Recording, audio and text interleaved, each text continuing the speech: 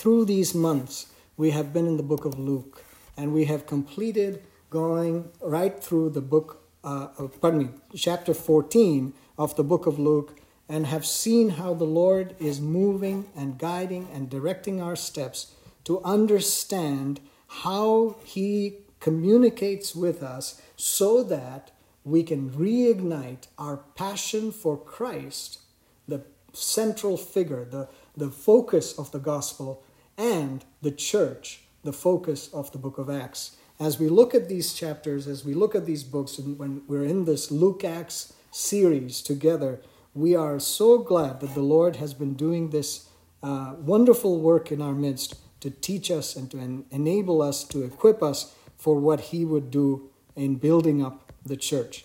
This morning, we are in Acts chapter 2. So we're going to jump ahead a little bit. We're going to Acts chapter 2, as today is the day of Pentecost. Last May, we considered, so this was a whole year ago, when we were starting in the book of Ephesians. We were starting a series in the book of Ephesians. And in Ephesians chapter 1, we actually considered who the Holy Spirit is and how our glorious Heavenly Father gives us the Holy Spirit, the Spirit of wisdom and revelation, so that we may know Him better.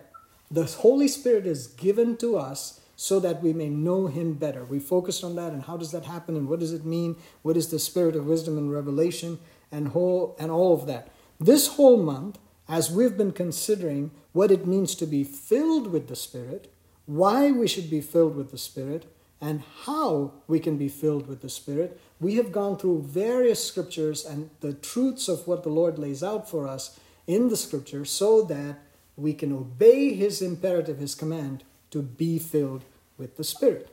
Today, we're looking at Acts chapter 2 to understand, what did God do? What did the Heavenly Father give by pouring out the Holy Spirit on the day of Pentecost? And why is this important for us? Why is it relevant for us today? Let's pray. Father, we thank You for Your word. We thank You, Lord, that it is living and active, and therefore it is relevant for us today. It's not just a story about something that happened to a group of people more than 2,000 years ago. No, Lord, we thank You that because Your word is living and active, it applies for us today. It is necessary for us to pay attention to it. It is, Lord, important for us to understand what You want to communicate to us today.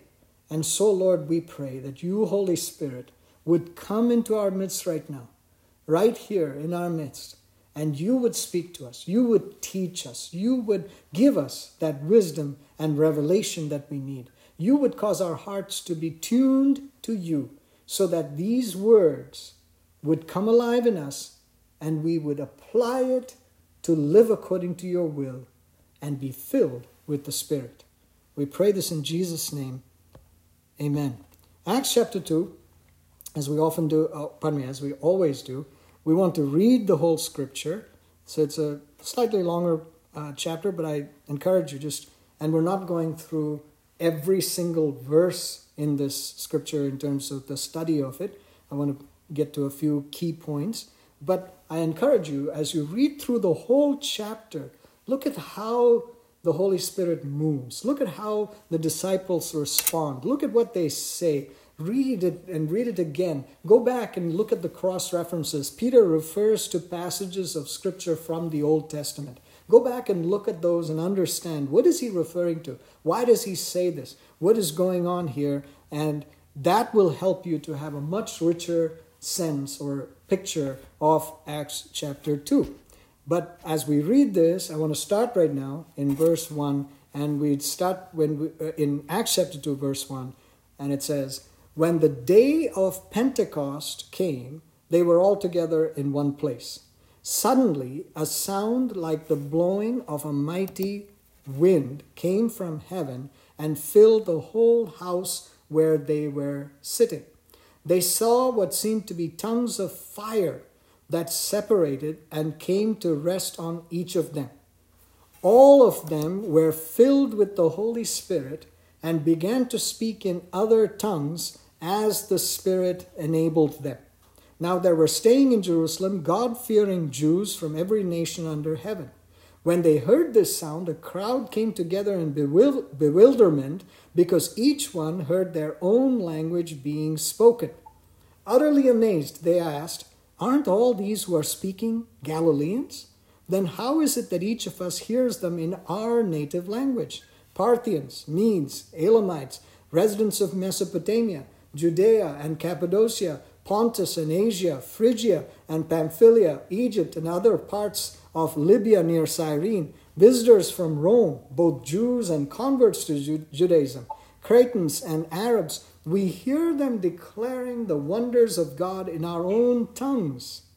Amazed and perplexed, they asked one another, "What does this mean?" Some, however, made fun of them and said they have had too much wine. Then Peter stood up with the 11, raised his voice, and addressed the crowd. "Fellow Jews and all who live in Jerusalem, let me explain this to you. Listen carefully to what I say. These people are not drunk, as you suppose. It's only 9 a.m. No, this is what was spoken by the prophet Joel.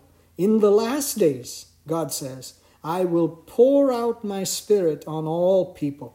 Your sons and daughters will prophesy. Your young men will see visions. Your old men will dream dreams. Even on my servants, both men and women, I will pour out my Spirit in those days, and they will prophesy. I will show wonders in the heavens above and signs on the earth below, blood and fire and billows of smoke. The sun will be turned to darkness and the moon to blood before the coming of the great and glorious day of the Lord. And everyone who calls on the name of the Lord will be saved. Fellow Israelites, listen to this. Jesus of Nazareth was a man accredited by God to you, attested by God to you by miracles, wonders, and signs, which God did among you through him, as you yourselves know. This man was handed over to you by God's deliberate plan and foreknowledge, and you, with the help of wicked men, put him to death by nailing him to the cross. But God raised him from the dead, freeing him from the agony of death, because it was impossible for death to keep its hold on him. David said about him, I saw the Lord always before me. Because he's at my right hand, I will not be shaken. Therefore my heart is glad and my tongue rejoices. My body also will rest in hope. Because you will not abandon me to the realm of the dead. You will not let your Holy One see decay. You have made known to me the paths of life. You will fill me with joy in your presence. Fellow Israelites, I can tell you confidently that the patriarch David died and was buried, and his tomb is here to this day. But he was a prophet and knew that God had promised him on oath that he would place one of his descendants on his throne. Seeing what was to come, he spoke of the resurrection of the Messiah, that he was not abandoned till the realm of the dead, nor did his body see decay. God has raised this Jesus to life, and we are all witnesses of it. Exalted to the right hand of God, he has received from the Father the promised Holy Spirit and has poured out what you now see and hear. For David did not ascend to heaven, and yet he said, the Lord said to my Lord, sit at my right hand until I make your enemies a footstool for your feet. Therefore let all Israel be assured of this. God has made this Jesus whom you crucified both Lord and Messiah. When the people heard this, they were cut to the heart and said to Peter and the other apostles, brothers, what shall we do? Peter replied, repent and be baptized, every one of you, in the name of Jesus Christ for the forgiveness of your sins, and you will receive the gift of the Holy Spirit. The promise is for you and your children, and for all who are far off, for all whom the Lord our God will call.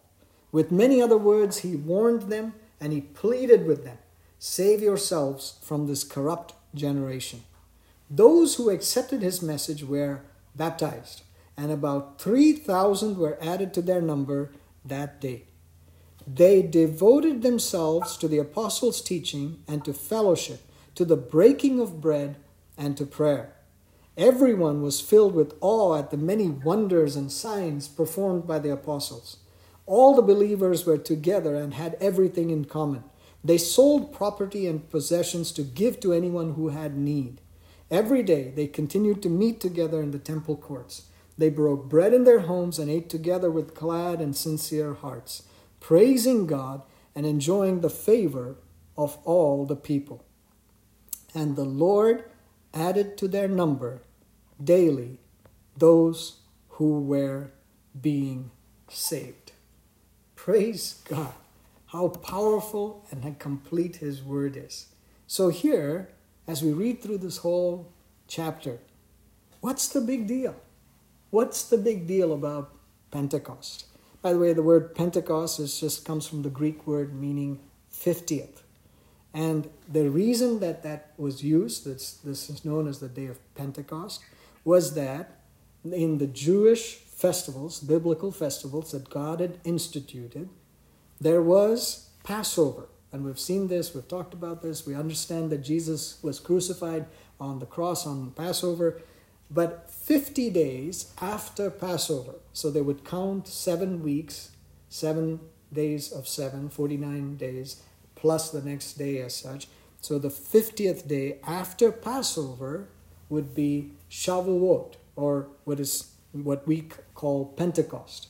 But it was that day that was celebrated as a spring festival, and it was a pilgrimage festival. The children of Israel, the men at least, were meant to go to the temple in Jerusalem for this festival, Shavuot. Now, as the church started to grow and became institutionalized and so on, the traditions shifted a little bit, and we started to celebrate Pentecost Sunday 7 Sundays after Easter. So, Easter was celebrated on a Sunday, and then they would count 7 Sundays and celebrate, Pentecost. But it comes from this biblical, ancient Jewish festival of this time of the spring harvest, and they would celebrate in these ways on this 50th day. Now, there isn't an explicit reference to this, but implicitly, looking at the timeline of the children of Israel coming out of Egypt, they came out of Egypt after having celebrated the very first Passover, where they would participate in that meal with the lamb and the unleavened bread, and the angel of death passed over every home on which the blood had been applied on the doorposts. So that was the first Passover, and we see how they traveled through the wilderness, and they come to the mountain that God had asked Moses to bring the children of Israel to, Mount Sinai. And on Mount Sinai, Moses receives the law. And God gives him the tablets of stone that he has written his word on, his law on. If you're not speaking, right? And he gives the law on Mount Sinai. So the best understanding that we have, and this is an implicit reference, the best understanding that we have would be that it was right around this period of time, this 50th day after, or 50th, around the 50th day after Passover, that the law was given. So Jewish people today at Shavuot, at this festival that they celebrate today, they actually celebrate it as a time when the law, when Torah was given to the people, to the children of Israel. And they spend all night reading the scripture. So they commemorate this time, this festival, today, even today, as the time when the word of God was given to the children. And therefore, they read the scriptures, they memorize it, they study it, and they celebrate the giving of the word. How wonderful that was the same period, the same time, the same context in which we read this whole account of the giving of the Spirit. The Heavenly Father, who has given us His Word, has given us Jesus, the personification of that Word itself, who has come to us to give us life, now gives us or pours out the Holy Spirit. The Holy Spirit had been active even from the very beginning. In the very beginning, we read of the Holy Spirit hovering on the face of the earth, and we know that the Holy Spirit is active. But here on the day of Pentecost, we see these group of disciples gathered in that upper room, and upon them, as Jesus has promised that the Heavenly Father would do, is poured out the Holy Spirit. Wonderful, wonderful truth for us to recognize and to say, great, we rejoice in this. But listen to what Jesus said in John chapter 16, verses 7 through 15. He said, "Very truly I tell you, it is for your good that I am going away. Unless I go away, the advocate, the Holy Spirit, will not come to you. But if I go, I will send him to you.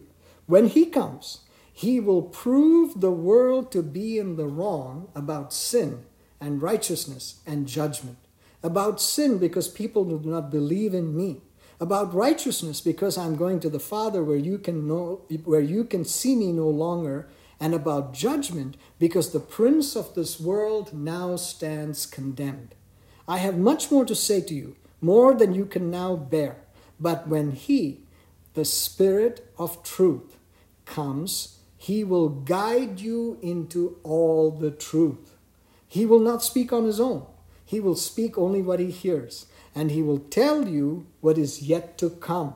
He will glorify me, because it is from me that he will receive what he will make known to you. All that belongs to the Father is mine. That is why I said, the Spirit will receive from me what he will make known to you." Jesus is speaking not just about an incident that's going to happen and was relevant only for those first century disciples gathered in the upper room. He's speaking about the ministry and the power of the Holy Spirit. He's saying the Holy Spirit will come and he will do these things for you. He will be your advocate. He will teach you. He will remind you. He will glorify me. He will be the one that convicts and brings the realization, the wisdom, the revelation to the world of who God is. So this is clearly something that is relevant for us today, not just for those early church, not just for that early church. So what does it mean for us? The pouring out of the Holy Spirit, first and foremost, establishes the work of God in the world. What kind of work? To convict of sin, righteousness, and judgment. To guide us into truth. To prepare us for what is to come. To glorify Jesus. There is a work of God that is going on in the world right now. There is an advancing of the kingdom of God that takes place through the ministry of the Holy Spirit. So the pouring out of the Holy Spirit that takes place, or that is initiated in this very significant, very visible, very powerful way on the day of Pentecost, continues right through.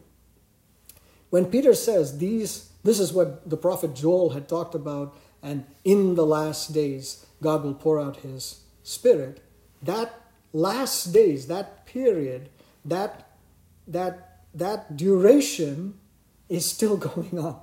More than 2,000 years later, we're still in the last days. And there's a whole bunch of other truths that we can understand about what that means and timing and things. But the point I want to make to you this morning is we continue to be in this period where the ministry of the Holy Spirit, in all these ways that we're describing, is relevant and necessary. So, the Holy Spirit, the pouring out of the Holy Spirit, establishes the work of God in the world. Without that power of God manifest, then people are left blinded. They are left to themselves. They are left without hope. But when that convicting, regenerating power of the Holy Spirit comes into the world, is at work, then people's eyes are opened. The blinders are removed. Darkness is dispelled, and they're able to see the Messiah that they had crucified. They're able to see that this is Jesus, that who they can put their trust in. So Holy Spirit is poured out for that. The second thing is that the Holy Spirit is poured out in the pouring out of the Holy Spirit empowers us to be witnesses to the ends of the earth. In Acts chapter 1 and verse 8, just before this chapter that we read, when Jesus is speaking to the disciples, he says to them, "But you will receive power when the Holy Spirit comes on you, and you will be my witnesses in Jerusalem and in all Judea and Samaria and to the ends of the earth."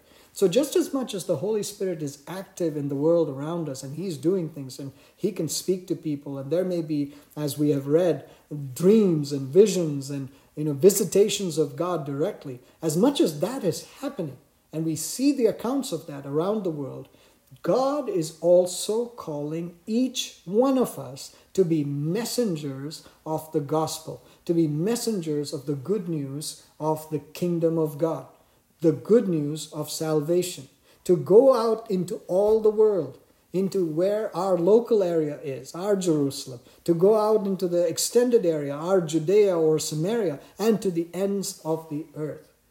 So that's the call that God has placed upon us, and he gives us the power to do that through the pouring out of the Holy Spirit. We need that power. Otherwise, how would you go? How would you speak? How would you be able to bear the hardships or anything else that comes at you? How will you stay humble when you have great success and accomplishments? How will you be filled with the fruit of the Spirit that needs to be manifest and given to those people that you will minister to? It's possible only if we are receiving, if the Holy Spirit is continued to be poured out in our midst and upon us. The next thing, and these are 2 points, the next 2 points are very connected, but if you read the last, and so again, the scriptures that we've seen so far in Acts chapter 2 and those verses that I highlighted, it is speaking of the promise of the Holy Spirit. God will pour out his Spirit. God prophesied, or God spoke through his prophets even in the past. God gave the promise to David. God laid in place all the things that were necessary so that the Holy Spirit could be poured out in this way. So there's no question about that. Peter is explaining it. He's showing them what needs to happen. And through it, it's very clear, that the people are cut, they're convicted. The Holy Spirit is ministering. And they ask Peter, "What shall we do?" Peter says, "Repent and be baptized." 3,000 people immediately respond. It is a glorious work of God that's taking place. But as we come to the last part of that chapter, and we look at the verses that describe what happened in the church based on the coming or the pouring out of the Holy Spirit, we read this, that the Holy Spirit, the pouring out of the Holy Spirit, enables devotion to teaching, fellowship, communion or breaking of bread, right? The Lord's Supper, and prayer. It says that the church, as soon as this church is formed, this body of Christ, as soon as they start to coalesce in this way, what do? They devote themselves to the apostles' teaching, to learning the Word of God, to the truths of God, the very nature of who God is. They're learning, they're devoting themselves to teaching and receiving that wisdom and revelation from God.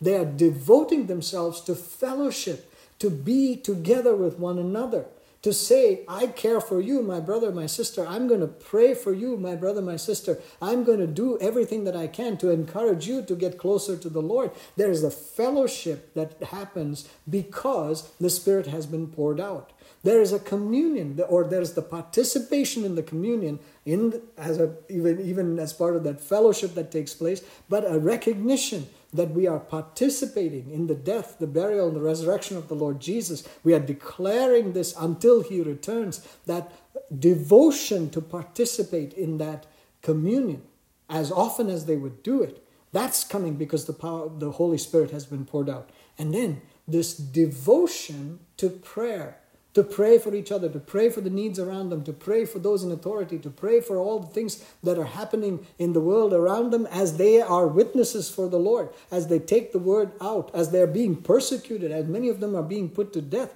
There was a devotion to prayer. So the Holy Spirit and the pouring out of the Holy Spirit is enabling a devotion to teaching, fellowship, communion, and prayer. By the way, you can ask any pastor, anywhere around the world, and if every single person in their church would be devoted to these 4 things, oh, I'm telling you, every single pastor would love it.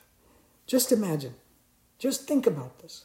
Every single member in the church, every single person in the body of Christ devoted to these things. That we would make time for it, that we would give our effort to it, that we would sacrifice for it, that we would say, what can I do? How can I grow? How can I learn? I'm devoted to this. What can I do to stand with my brother and my sister? I'm devoted to this fellowship. What can I do to participate in the right manner, in the right way? Next Sunday, we will be celebrating this communion, this Lord's Supper. When we come into that time, when we celebrate that, when we say, Lord God, we are joining together, what can I do to be devoted to this? To be participating in the best possible way? And how can I be devoted to prayer? Oh, if that's what's characterizing our lives, if that is the description of our daily Christian living, that we would be devoted in these matters, I tell you, there can be such a transformation in the church. There can be such a transformation in the body of Christ around the world. So, the pouring out of the Holy Spirit enables this kind of devotion. And then, the pouring out of the Holy Spirit equips us to sacrificially care for others. You know, the people that were in Jerusalem, they had come from all the known parts of the world. They had come from all over. And they spoke different languages. They had different customs maybe. Maybe they dressed differently. And they were together in Jerusalem because they were celebrating this feast, this call of the Lord. But when they came together in the Holy Spirit, the Bible describes these people as having things in common, of sharing, of selling what they had, maybe what they didn't, they had an abundance of, so that they could care for somebody who didn't have, who needed something, to take care of each other. They started to be united in a way that could not have happened without the work of the Holy Spirit in them. You know, as we think about all the stuff that's going on in the nation and all the stuff that's going on around the world and the problems that societies have had, and I was looking at a few articles and reading some things, these problems that we face with race relations, social injustice, the way that people have been cruel to others, these are not new problems. These are things that have been going on for centuries. Ever since we see Cain killing his own brother in the Bible, we've known that people have violence and disregard and hate and all sorts of things can happen. What's the answer to it? The only way that we can see God bringing us together is when the Holy Spirit unites us. So that we're not united because we're all in the same building, we're in the same movement or denomination or country. No, we're united when we are in the same Holy Spirit. When the Holy Spirit that is poured out upon us enables us to have compassion and care for our brothers and our sisters. It enables us to have compassion and care for those that do not know the Lord. It causes us to be stirred in our hearts. We heard the testimony earlier even of people who want to go out, who want to reach the people of the world, who want to say to them, Jesus loves you. Jesus loves you. He gave his life for you. He has sacrificed everything so that you can be rescued from sin, from death, the death that could not hold Jesus, that power that broke the power of death, the power of God that broke the power of death. That power is now available to you through the Holy Spirit. This same Holy Spirit that rose Jesus from the dead is now available to you. That's what Jesus says. This gift is now being given to you so that you can be receiving all that the Lord has intended for your life. All that the Lord has intended for your life. The pouring out of the Holy Spirit establishes the work of God. It empowers us to be witnesses. It enables devotion. It equips us. that we can respond in these ways. So when we think about this, when we consider what happened on the day of Pentecost and then what we need to respond to, I don't know how you would not want the Holy Spirit. In Psalm 84, it speaks of hungering and thirsting, of my soul longs for. And then it speaks of the rivers and the springs of life. And this is the very nature of who we need to be as children of God. Hungering and thirsting for the Holy Spirit. Eager, desiring for Him to be poured out upon us and for Him to fill us. And therefore, for Him to have full control of our lives, that we would live yielded, surrendered lives to the Holy Spirit. Praise God that this is the promise of God. This is what He desires for us. So therefore, what is our response? When we hear all these words, when we understand the role of the Holy Spirit, our commitment, our response to it is, Lord, we desire the outpouring of the Holy Spirit. We desire to be filled with the Spirit, with all that filling entails. What does that mean? Lord, we want the regenerating work of salvation in us. We want the convicting of sin. We want sanctification. We want to be made clean and washed and continually perfected in your presence. We want, Lord, for you to teach us, the Holy Spirit to teach us. We need, Lord, for humility to rise up within us. We need, Lord, for a serving heart, the work of the Holy Spirit to make us not to seek the exalted position, but to seek to serve, and through that to receive the exaltation of God at the due time. And we want the gifts of the Spirit. We desire for the gifts of the Spirit so that we can serve each other, so that one with another, complementing one another, we would build up the church. And we want the fruit of the Spirit. We want to walk in love and joy and peace and patience and kindness and goodness and gentleness and meekness and self-control. We want to walk in these things. We want to live this out. And Lord, we cannot do it unless we have the Holy Spirit. And so we desire the outpouring of the Holy Spirit, to be filled with the Holy Spirit, with all that it entails, not for our glory or our gain, but for the glory of God. So, what's our point of application this morning? Well, it's actually very simple. Be filled with the Spirit. The command, and really it is a command, right? It's an imperative statement. It's not mentioned as a convenience, if it's convenient for you. It says, be filled with the Spirit. And this is not a one-time thing. It is as you are being filled or continually filled, or you would keep being filled. I want to encourage you, especially in light of what we're reading in the Scripture and what we're understanding from that you would seek to be filled with the Spirit. Now, let me say this.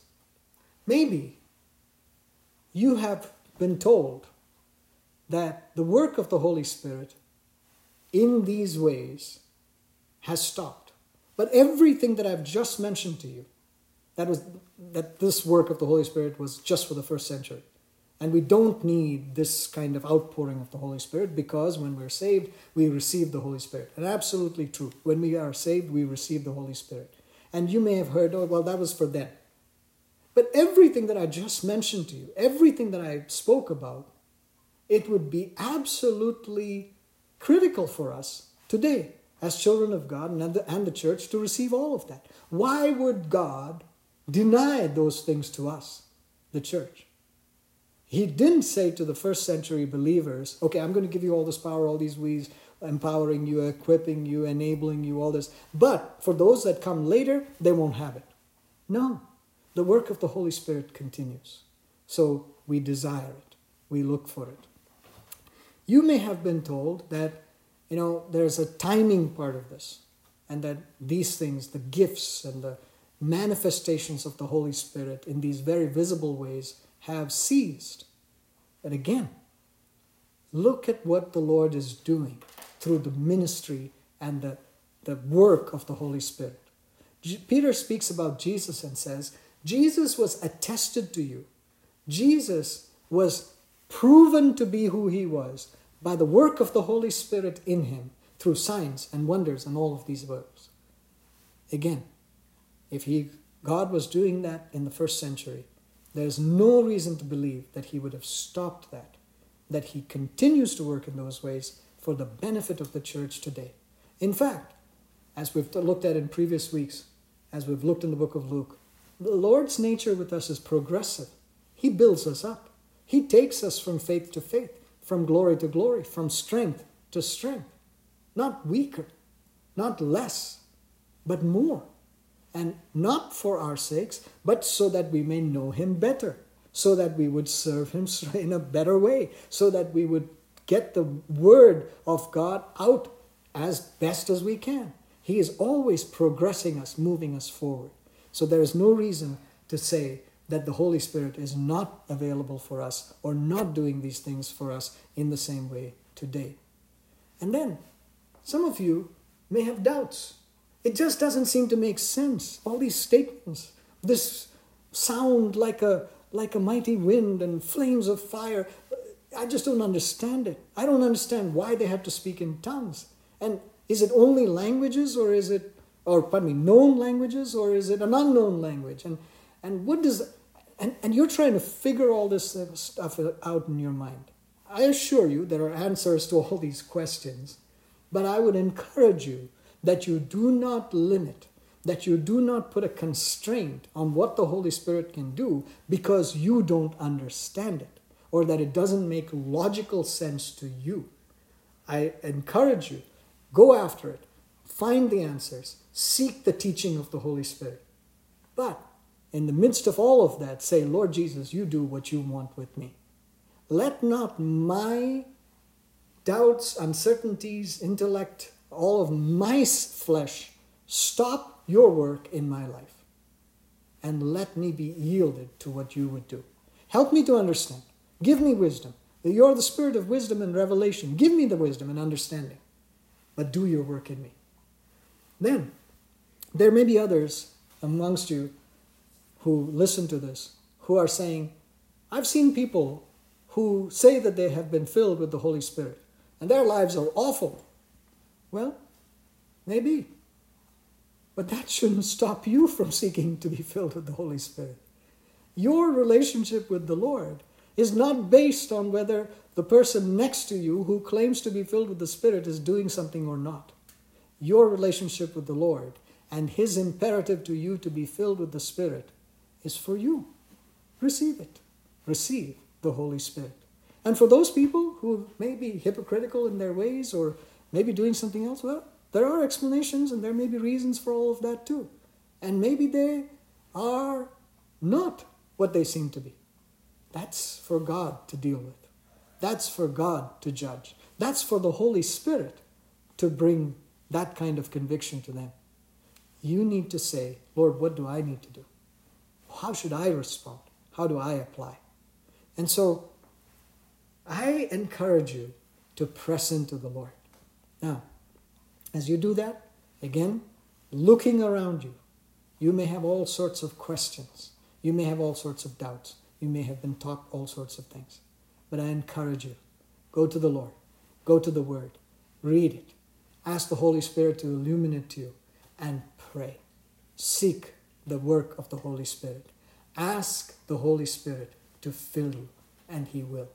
Jesus said, if you who are evil know how to give good gifts to your children, how much more will the Heavenly Father give the Spirit to those that ask him? And he said, you ask and you will receive. You seek and you will find. You knock and the door will be open to you. So I encourage you this morning, don't let anything else stop you. Don't let the statements about behavior or method and again, the way that the Holy Spirit will work in your life is going to look completely different from the way that he works in somebody else's life. God purposely doesn't prescribe a method. He doesn't say, this is the only way. in which to be filled with the Holy Spirit. This is definitely the only evidence that you're filled with the Holy Spirit. He doesn't say that. He says, you be filled with the Spirit. And as you experience the work of God in your life, you will know that the Holy Spirit is at work. The Holy Spirit is transforming you into Jesus' likeness. And you won't have to worry about, does it look like this other person's experience, or does it not look like this other person's experience? Because I don't want that. No. You simply say, Lord God, you work in me. You do what you need in me. So this morning, I want to challenge you. I want to encourage you. I want to say to you that on this day of Pentecost, when the world talks about the pouring out of the Spirit, don't let it be a story about what happened to somebody else. Don't let it be a story that you just sort of hear and let it go. But I want to challenge you that in response you will say, Lord, help me. Let me be filled with your Spirit. And maybe you are listening to me right now and you're saying, oh, I've already been filled with the Spirit. Well, this message applies to you, because the Bible is not saying have a one-time experience. The Bible is saying be continually filled. So for everybody who's hearing me, I want to encourage you, pray, call out to the Lord. Let this day of Pentecost, be the opportunity for you to say to the Lord Jesus, come and fill me with your Holy Spirit, Lord. Come and keep me filled with your Holy Spirit, Lord. Tomorrow, I want to be filled with the Holy Spirit. Day after tomorrow, I want to be filled with the Holy Spirit. Next week, I want to be filled with the Holy Spirit. Next month, next year, Lord, 10 years, till you take me home or you return, I want to be filled with the Holy Spirit. And when the Holy Spirit is in me in that way, oh Lord God, let your power, let your purpose, let your presence be manifest to the people around me. In my home, in my workplace, when I'm driving on the road, anywhere. Let this be manifest through me. We're going to spend a few minutes in prayer. For those of you who are online and in the live stream, you can pray on your own. I encourage you to continue to pray and to reach out and ask the Lord. For those of you who are on the Zoom call and other means of connecting, we're just going to spend a few more minutes in prayer. We're not a long time here, but I want to encourage you to press into the Lord. This morning, don't leave from this service, don't leave from this time without taking at least a minute to say, Lord God, I want to press into you. I want to receive your Holy Spirit. And then, as you go about the rest of this day, as you go about the rest of this week, call out to the Lord. Set apart a little bit of time. Call out to him and say, Lord God, fill me with your Spirit. Come and fill me. Take control of my tongue. If you want me to, Lord, give you control of my tongue, let me do that, Lord, without trying to fight it, without trying to rationalize it, without anything else of my flesh. Come, Lord Jesus. So we're going to pray. We're going to ask the Lord to move. I encourage you to keep praying.